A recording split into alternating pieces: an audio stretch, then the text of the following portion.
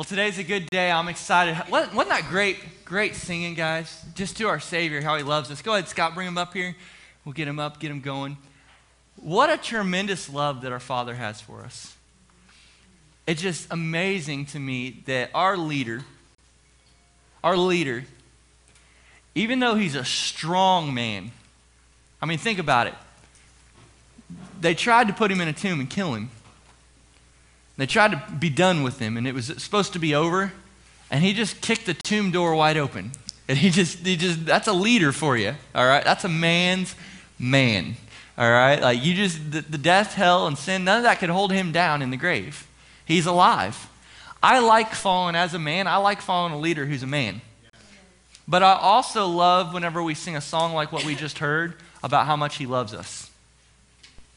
Because for men, it gets a little weird when we sing how he loves us because we're a man and he's a dude, and it's like, what's going on here? You know, I feel a little goofy up in the house right now.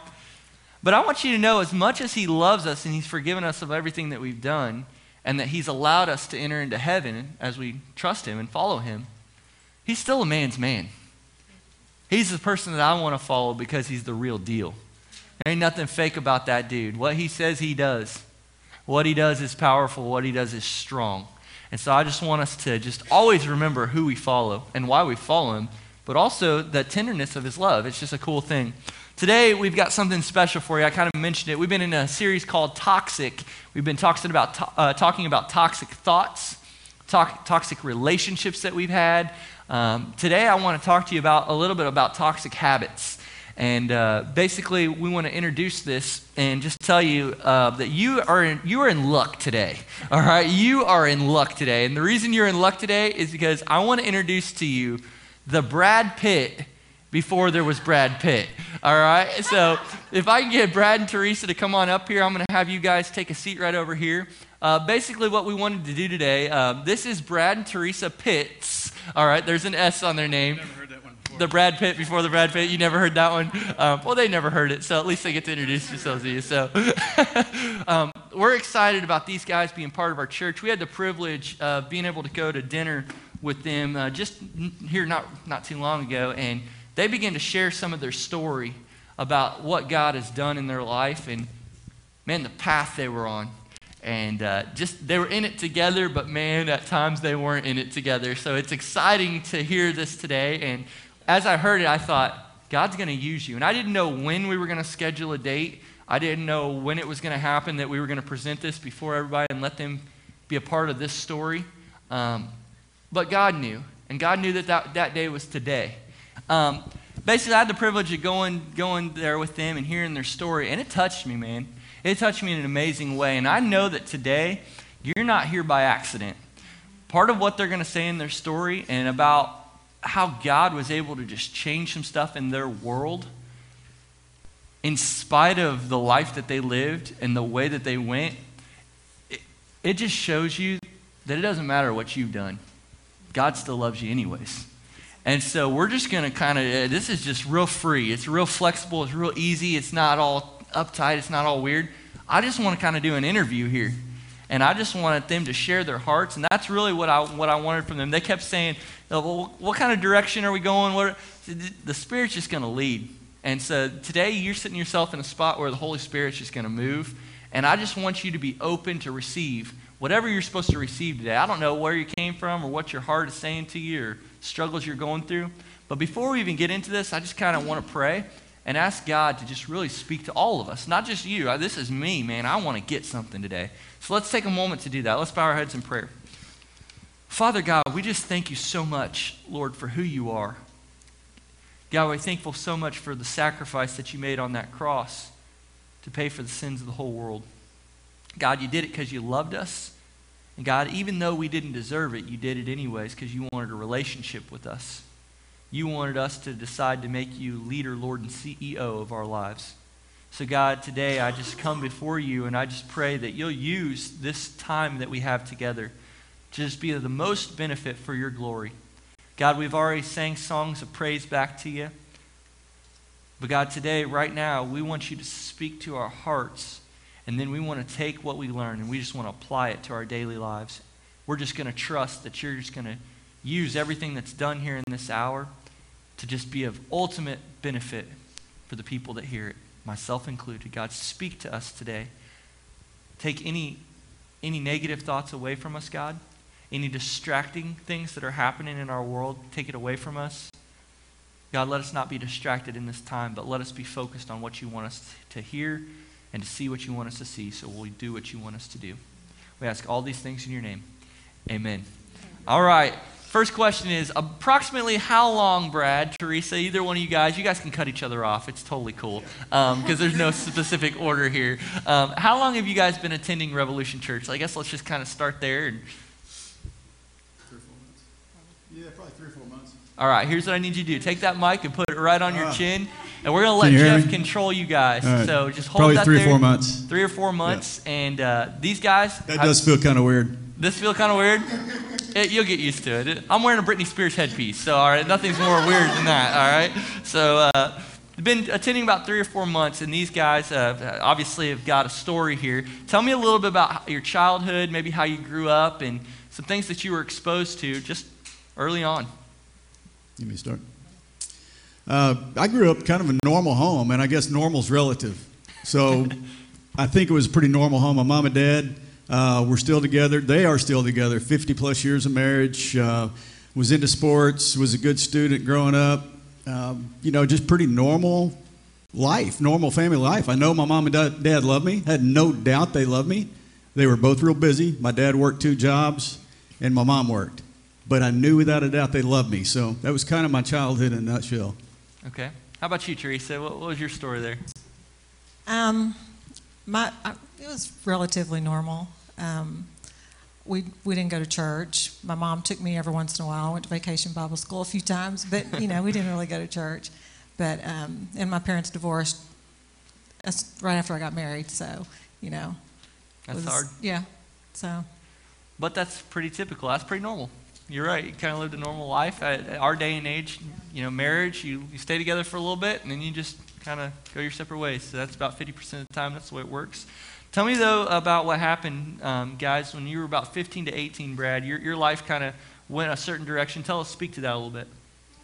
Yeah, when I was about 14 or 15, at that point, I was going to church some too. I was in a Methodist church. My mom and dad went some, and I was in the youth group, starting in the youth group and all that, pretty normal. But about that time, I really can't explain why, because I can't blame it on my parents. I can't blame it on my family life. But I guess I just made some wrong choices, some small choices with people, I think was probably the first step. And I think looking back on it too, it was really searching for significance as a 14-year-old guy in school, searching for acceptance, trying to fit in, that type of thing, and made some bad choices, started drinking at 14 years old. I mean, I was getting friends of my sister who was older to go buy me cherry vodka, of all things. I mean, at 14 years old, I'd go back in the alley and we'd drink, me and a friend of mine, and then go out and go see a girlfriend or do whatever, walk around. So that's about that time. Well, why don't you share with us, Teresa, how you guys met while this was all going on? We met, his best friend was dating my best friend, and so they kind of hooked us up. So that's kind of how we met. Yep. Very cool. How old were you guys when you guys met? 15. Okay, so you're 15. And I was 16. And you're 16. Yep. And you're living life. And does that just feel normal to you, Teresa, to come into a situation with this young guy who's drinking and getting the cherry vodka and asking you to go get him some? And Well, we were all probably doing that. Okay. So it wasn't like, he was the only one drinking. Sure. Yeah, so we kind of... It's normal. We had we had the similar, I didn't do all the things he did, but... I drank. So I was kind of wild in my teenage years. So, it was kind of. That's probably what attracted me to it. Right. Something about it, that lifestyle felt comfortable. Yeah. So speak to just free for all it, man. Just go to, you guys. Eventually, you get married at some point. Tell me about the events leading up. Just. Wherever you want to go. Well, there was a time period from the time I was about, I think we dated from the time I was 16 to about 18, 17 and a half, something like that. So we dated for about a year and a half. And no, she wasn't as wild as I was. I was just joking. But about 17 years old till about 18, I guess, about a year and a half maybe, I went wild. I just went nuts. We broke up, and I went just off. And started, I was working at a record store, a store called Musicland Records. Anybody remember Musicland? Yeah, a few of you. But I was working at a record store, and we had bands coming in all the time. There was everybody in the record store did drugs, and that's where I really got exposed to drugs. Started smoking weed, and then started snorting cocaine, and got introduced to LSD and hash and Quaaludes and everything you could think of in that record store. For those of you that don't know what that is, say praise God. Yep. Praise God. Yep. And for those of you that have questions about it, we won't answer that. Okay? So, but you were in some pretty heavy stuff. Yeah. How frequently did you expose yourself to that? Every day. It got to where, it started so fast, and it just, it got bad quick. So I was into it every day, snorting cocaine and cranking, doing all that 24 hours a day almost. I mean, I would wake up in the morning and I think about where am I going to get it? How am I going to get it? You know, and then it led into dealing drugs and everything else that goes along with it. And 18 years old. Yeah. How did you guys, from my perspective, I've never been exposed to that kind of lifestyle.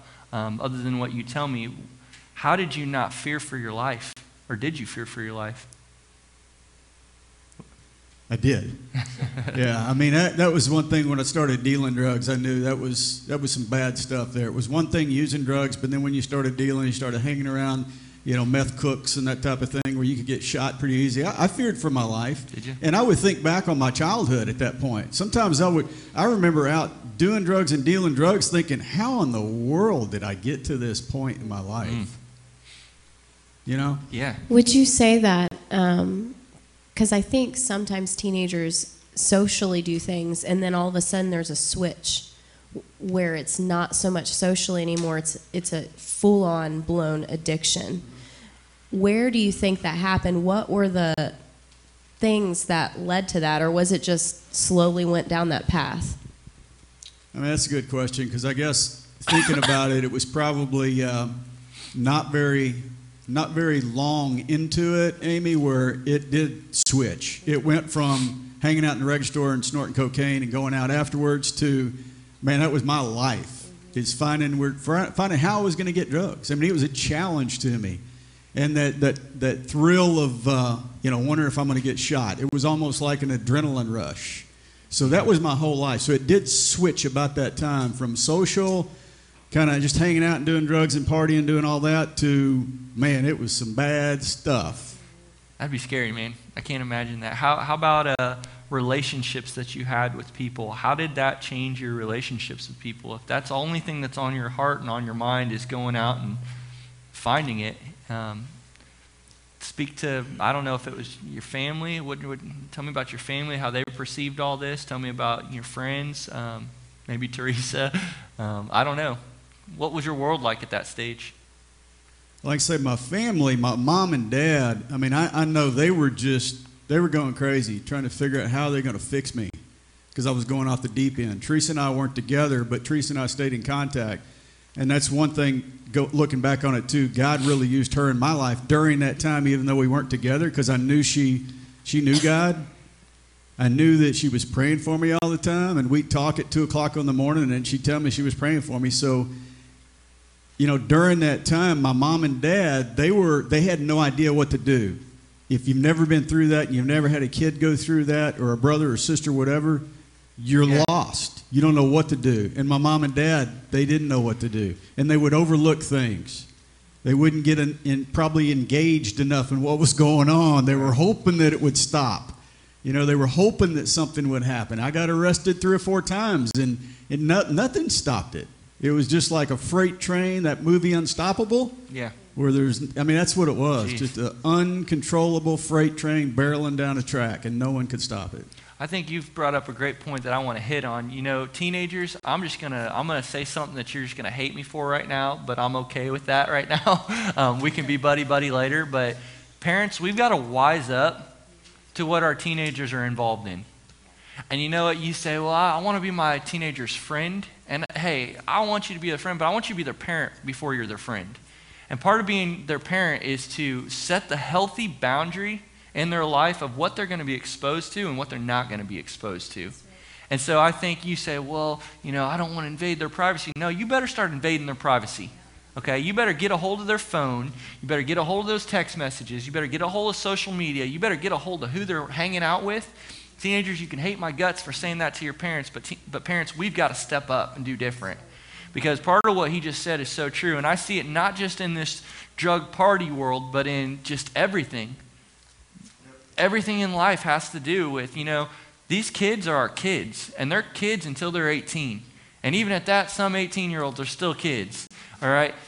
It's our responsibility as parents to be up in their grill, figuring out what they're involved in, what they're doing. Because here's my reality. I've not got a teenager yet. I don't, okay? But I've got a 4-year-old that don't like to brush his teeth. Here's what I know, though, through experience. Once that 4-year-old, JJ, turns to about 13, 14, 15, he's going to wish his teeth were nice and bright and white and straight because he's going to be interested in the ladies. Now, he ain't thinking about the ladies right now. He ain't thinking about what's ahead because he's 4 years old.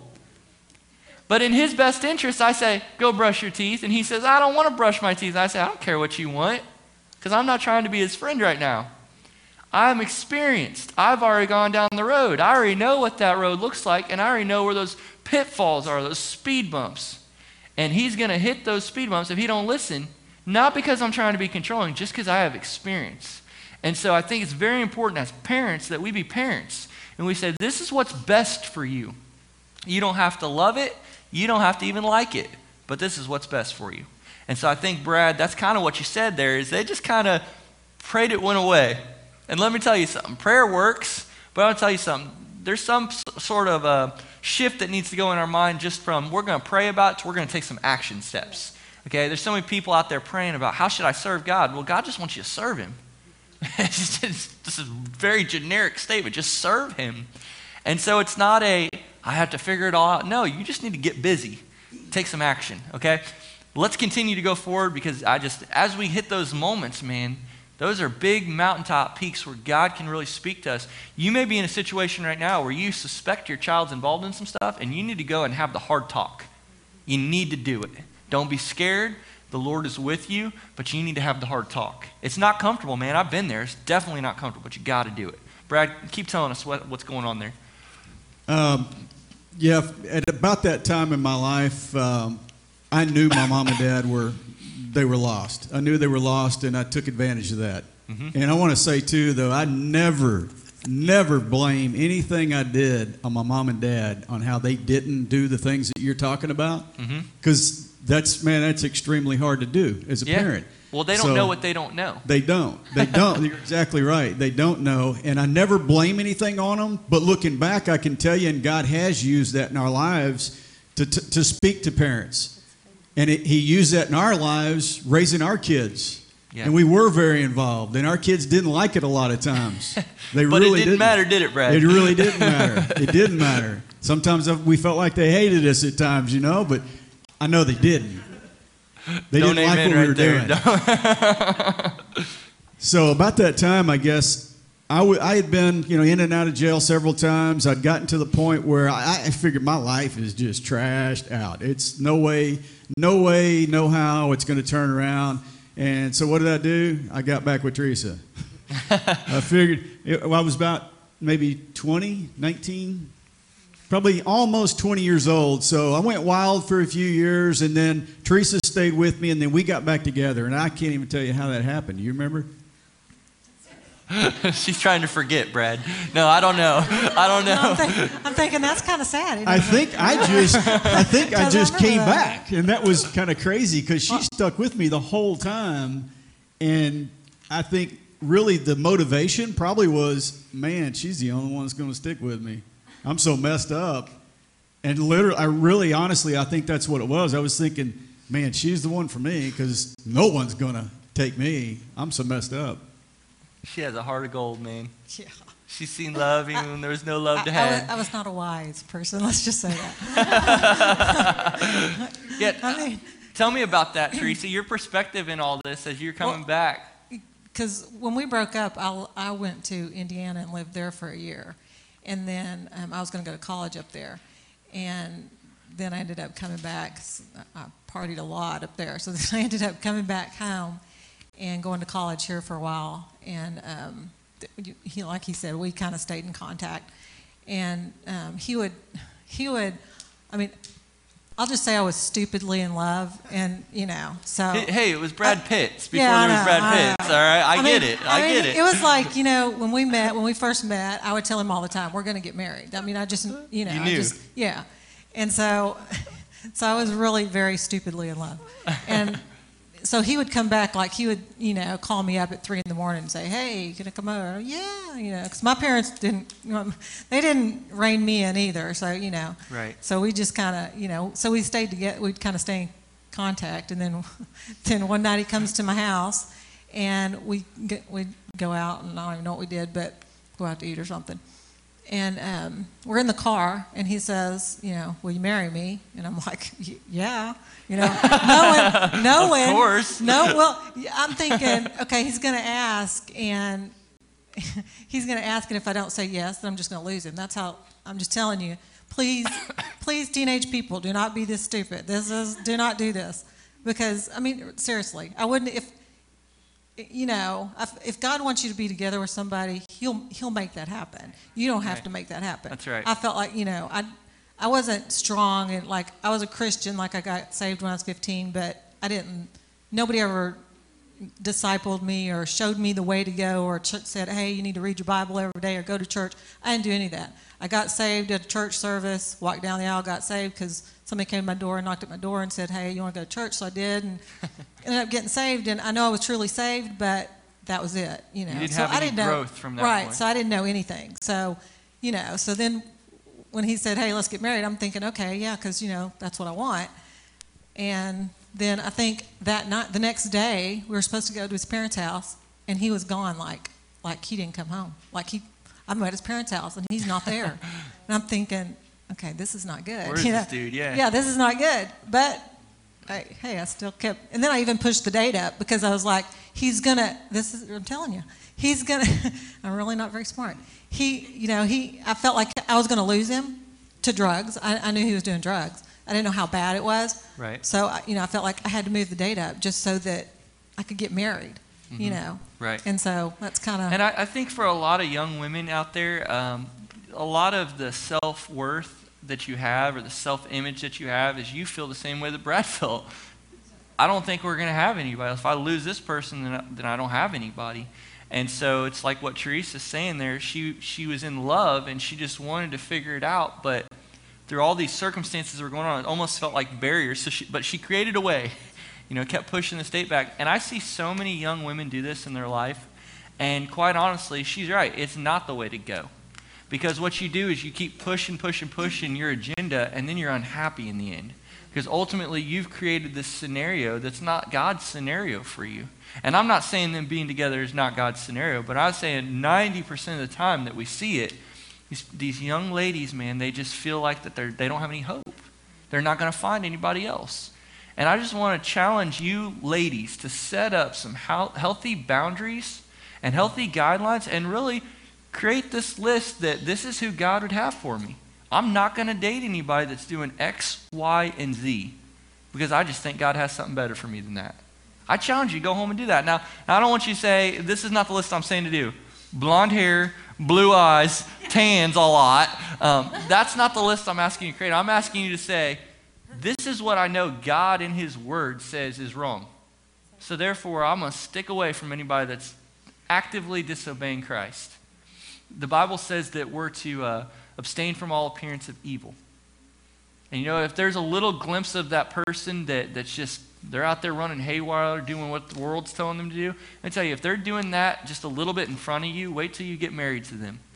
Because they're a completely different person than you know. And I don't care how long you say you've been with them and you've been dating, none of that matters. Because once you get married to those people, you're locked in. And when you're locked in, the world's different than you initially thought. And so just be very cautious. I'm telling you, ladies, you are beautiful. You need to hear that today. You are beautiful. And God has a specific person for you. He does. Don't settle. Did you hear me? Do not settle. Because if you settle, you are telling God, God, this is the best you have for me. And I just got to believe that God knows what you need. And God knows what the desires of your heart are. And if you'll stick and cling to setting those healthy boundaries of whatever is in God's word, that's what I'm going to do. I'm telling you, God will bring the person in your life that you need. He will. Let's continue on in the story because I know God's using it. I'm sorry. Yeah, Teresa, why don't you go into, once you got married and what happened? Did he all of a sudden change once you guys got married, or because a miracle happened, or what happened there? No. After we got married, I got pregnant pretty quick. So we had Delana like within the next year of us getting married. So then I was like, once I had Delana, like any partying, anything once I got pregnant, it was like that was it for me. I was done with being that kind of person. But he worked, when we first got married, he worked night shift, like 3 to 11 or something. So like he would work all day, all night, sleep all day. So we really didn't see a lot of each other. Mm-hmm. And then, so, I didn't really, I still at this point didn't know he was doing like hard drugs or anything like that. I just thought, smoking pot, drinking, stuff like that. And I kind of let off some at that point for the first year. So yeah, a little bit. Yeah. You were trying. Yeah. You were trying. Yeah, but then a couple years later, after we had the boys, we had twin boys, and at that point he was working a lot because he worked for us. He had gotten laid off, and we moved with his parents for a while, and then we moved, and he got a job that was with a small company, and so it was kind of a startup company, and so they would do it's pest control, so they would do what we call clean outs at restaurants, and it was like all night long. And at that point, that's when I started finding stuff in the house. So then I didn't know what they were, but I was suspicious. But then we bought a house, and it was like a fixer-upper house, and he had to, he would say, oh, I'm going to go and like paint the house, after I get off work, but then it would end up being like all night long, and then I would think, well, that's just not right. Something's wrong here. It's pitch black outside. Yeah, but and that's kind of where I got a clue that things were not right. Something was wrong. You might. Yeah, like I said, just right when we got married, I did kind of get a little bit better, maybe on my own power, and then like Teresa said, when I started working at that company, started doing a lot of drugs. It multiplied. It was like I took up where I left off plus some. Jumped right back into it. So then it was, and I'm telling you, I loved my family. I loved Teresa. I loved my kids, but the power to do drugs was stronger than my love for my kids and my family and Teresa. And every time I would do drugs, I'd be over there doing drugs, and we would paint the inside of the house, but we do a lot of drugs too. And then we go out and party, and then I'd feel terrible, man. No, I'm not talking about hangover terrible. I'm talking about guilt terrible. Yeah. I would feel awful, man, thinking, man, I got a family. How can I do this? Yeah. So then I would stay gone for 3 or 4 days because I'd feel so bad. Depression? Oh, yeah. Depression, guilt, shame. And then I'd go out and get so messed up I'd forget about everything. And I guarantee you some of you guys know what I'm talking about. They're right here. And so I would go out and I would just party for days. And then I'd come home. And then I'd come home and Teresa would accept me back in the house. I mean, it was like every time I would do that, you got a little more cautious.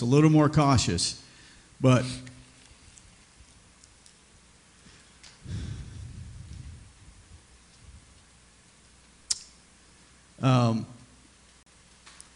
I guess say there's one thing, and I don't want to embarrass my daughter, but God really used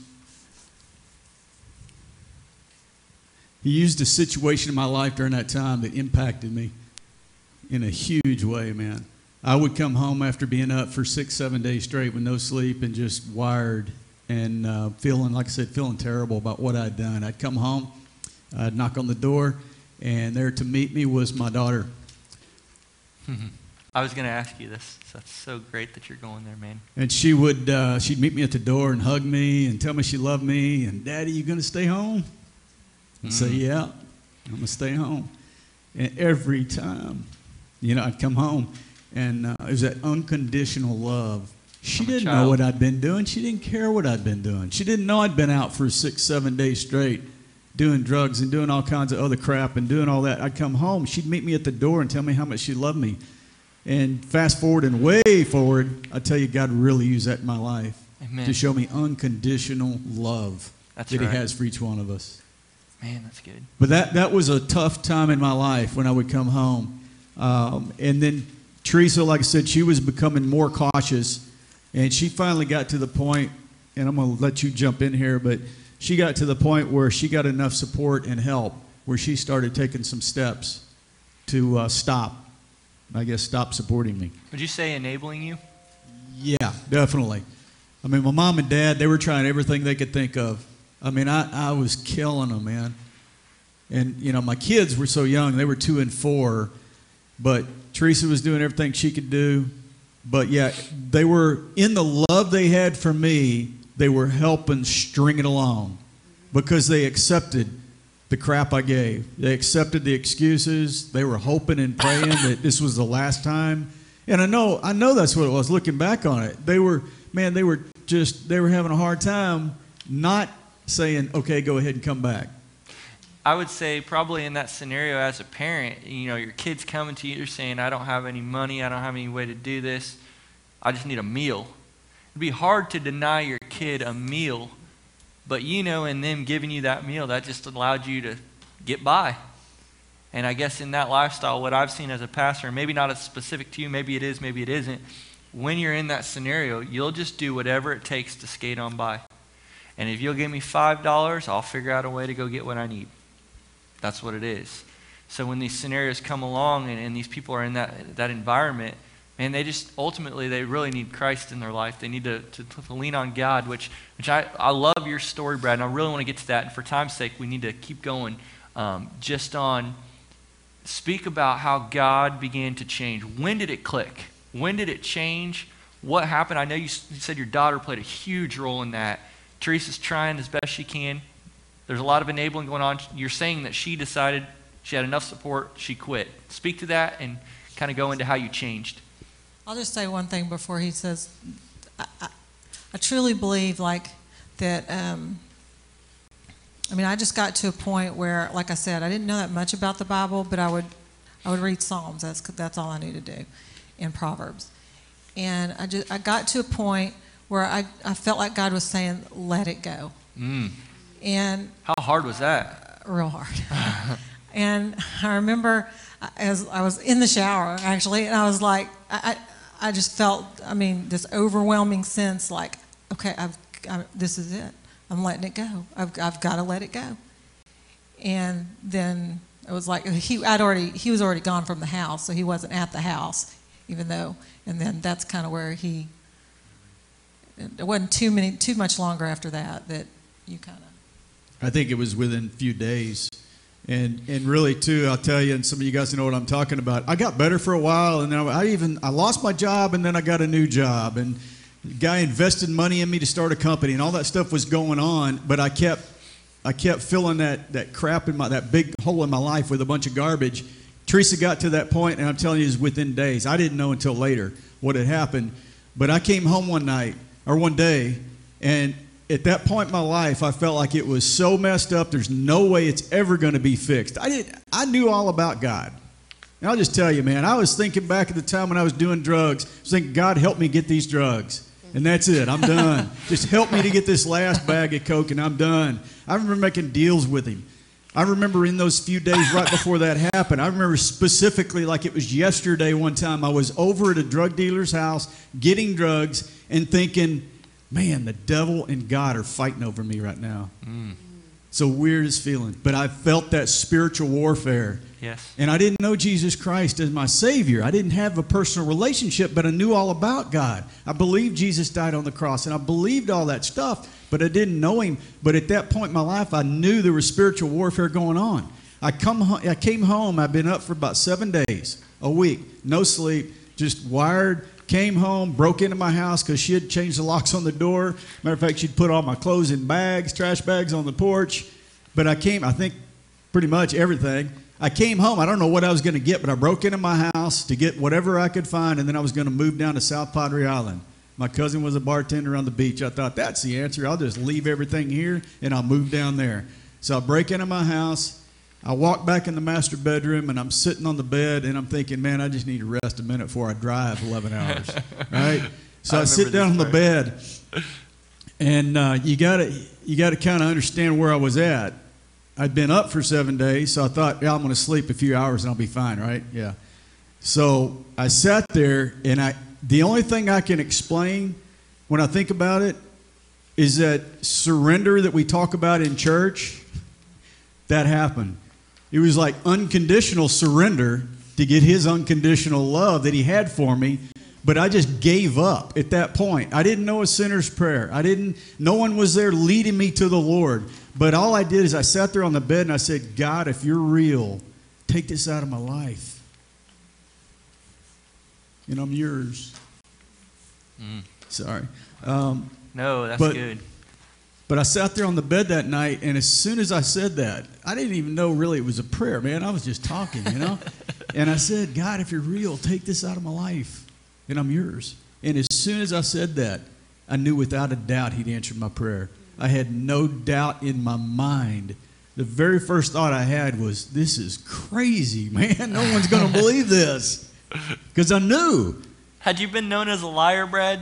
Yeah. Yeah. I did whatever it took. I've met You're God. talking about trying to get $5, man. I talked my mom and dad out of money right and left. Teresa believed me sometimes when she probably knew she shouldn't believe me and really didn't believe me, but did. So yeah. So you fell asleep, and I remember you slept for a good amount of time. I slept for a while, and I woke up. First thing I see when I wake up, there's Teresa and my mom. They were at a grocery store, I think, getting groceries, and they're standing at the foot of the bed. And the only thing I can remember is just asking if I could just sleep for a little bit. And I slept for a little while, and I woke up.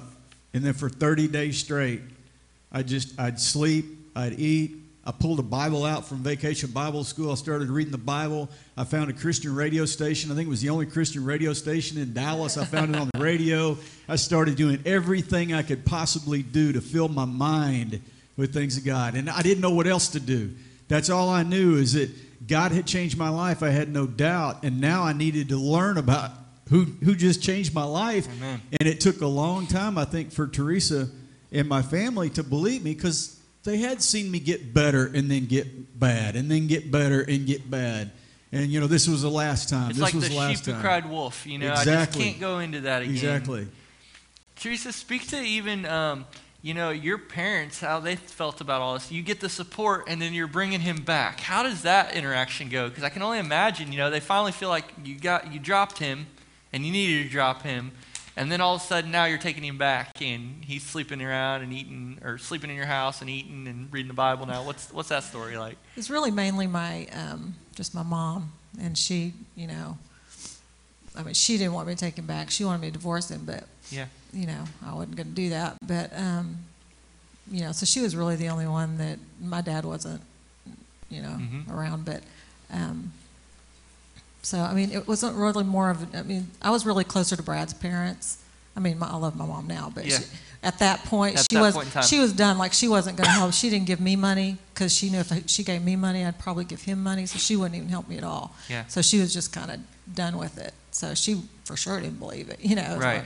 Here's the next question on the list. It says, what would you tell someone who's gone through this type of situation or is currently going through it? I thought about that. I've thought about that several times, and I think every situation is different. But I guess the one thing that always is consistent is that no matter what you've done, no matter what you're doing, God's unconditional love doesn't change. That's right. And the one thing I found that all that stuff that was going on in my life, it really didn't matter. That second, the instant that I totally surrendered.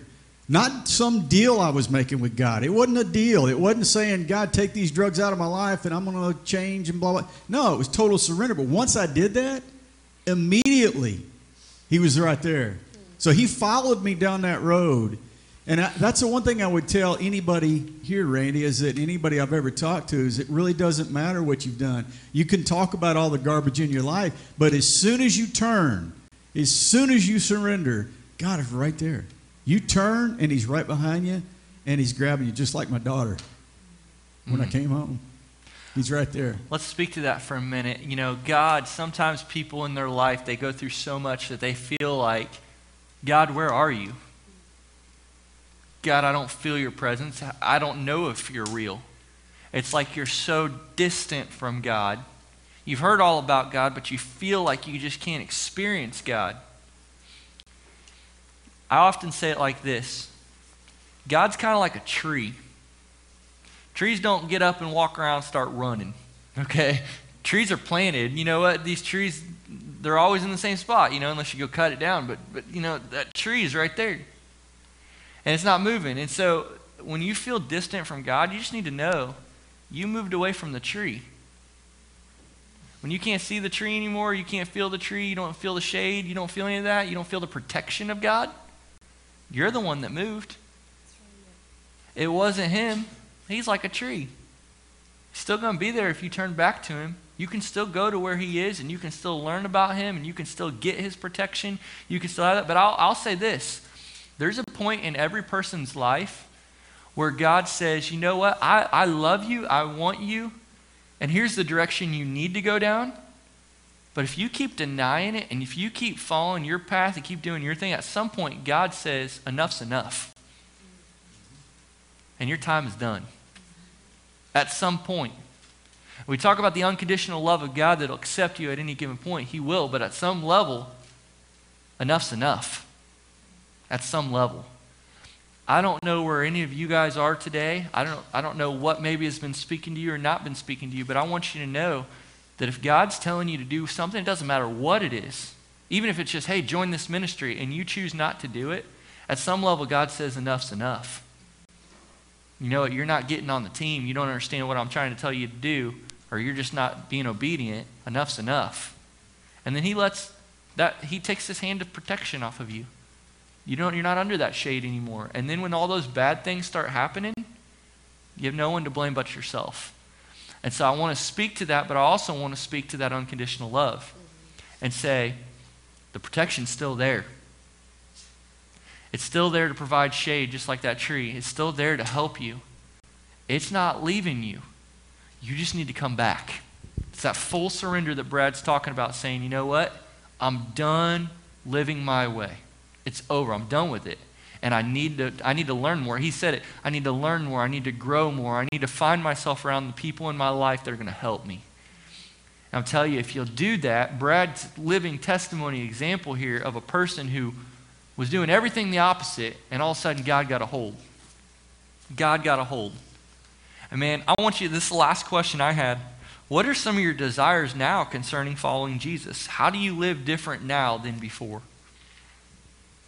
Well, for me, it was, obviously living before that, I was living for myself and just trying to find the next high or whatever. But how I live today, though, I mean, as soon as God changed my life, as soon as I turned and he was right there and he changed my life, immediately I wanted to share that.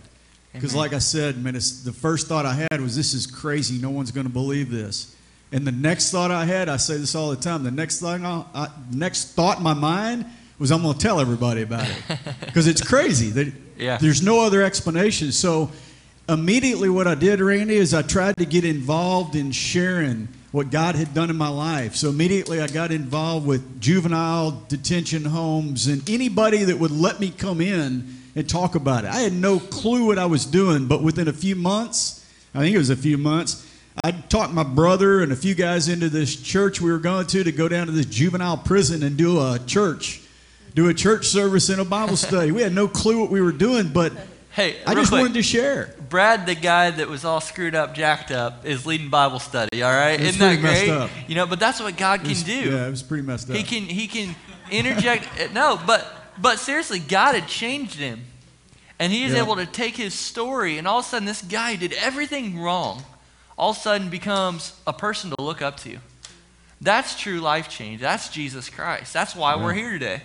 That's cool to me. Yeah. I think that's freaking cool, dude. That's amazing. And you know, my family, they all knew me better than anybody. So they knew without a doubt there was a change. And you know, the story, and I think it's in Corinthians, where Paul is in prison and the guard gets saved, right? And he says his whole family is going to be saved. That's what God did in my life. When God did such a radical thing in my life that my mom and dad saw it. My dad accepted the Lord. My mom rededicated her life to the Lord. Teresa rededicated her life to the Lord. All three of my kids ended up accepting the Lord at an early age. My brother accepted the Lord. My sister accepted the Lord. Had friends that, you know, got to know. The one thing that I can think about, Randy, that I feel so blessed to be a part of out of all of that was my grandmother. She was about 70 some odd years old. My grandmother was in town, and God put on my heart that she didn't have a relationship with him. I mean, that's my grandma. She loved everybody, right? But it just put on my heart she didn't have a personal relationship. So I would go over there to my parents' house at lunch every day. I think it was the last day she was going to go back home to South Padre Island. I went over there and I sat down at lunch. And I was sitting there and I just kind of blurted out, "Grandma, do you know if you die, would you go to heaven?" I was so nervous. And I knew when I said that, I knew she was going to say, "Well, yeah, Brad." And she said, "No, I don't." Oh, man. And it just hit me, man, just like a ton of bricks. I was able to share the Lord with her, and she prayed Praise with the me Lord. right there and accepted the Oh, Lord. dude, awesome, It man. was unbelievable. And so all those things, gosh. started happening. It's just unbelievable what's happened since then. And I can tell you stories and stories about how God used the garbage in my life to glorify himself and to change lives. And that's what he can do with each one of y'all. You talked about, at some point, God takes his hand of protection off. I really believe I was at that point. I Yes. really believe I was right there, because I had friends of mine that aren't here right now. Had friends, people I knew that are dead. I had a guy that introduced us to church. I think I told y'all about Lester Wigley, a guy that introduced us to church. I got the first job after I accepted the Lord. I go to work, and I'm sitting at a desk across from a guy, and I start talking. He goes, "Yeah, I came out of a meth background, blah, blah, blah." And I'm thinking, this is weird. And he goes, "Then I accepted the Lord," and he changed. I'm thinking, "Oh, who told you about me?" So anyway, we're sitting there, and this guy introduced us to church. We go to church. He does a rehab, like a Celebrate Recovery type deal. I mean, this guy's on fire for the Lord. God used him in my life. He goes back to drugs, and he dies. I mean, it wasn't. Wow, man. God used him in my life, in both of our lives, in an unbelievable way, but he made a choice to go back, and God said, "That's it. Enough's enough," like you said, Randy. Man, that's hard, isn't it? I mean, I saw stuff like that, so I know it's a fact. God loves you. He loves you with a love you cannot believe. But you're going to come to a point where, like Randy said, enough's enough, and God is going to take I can tell you, I've seen it. He's going to take his hand. It doesn't mean he doesn't love you. It means he loves you so much that he knows you're not going to change. He's going to take you home. And it's not going to be good. It's not going to be good for your family. It's not going to be good for your friends. So, I mean, there's it. Well, man, I really appreciate you opening up to all this. I know that some of these moments I can see whenever you get there, it's just like, ugh. But man, Still you're sharing hard, your man. heart. Well, it's your reality. It's your life of what happened.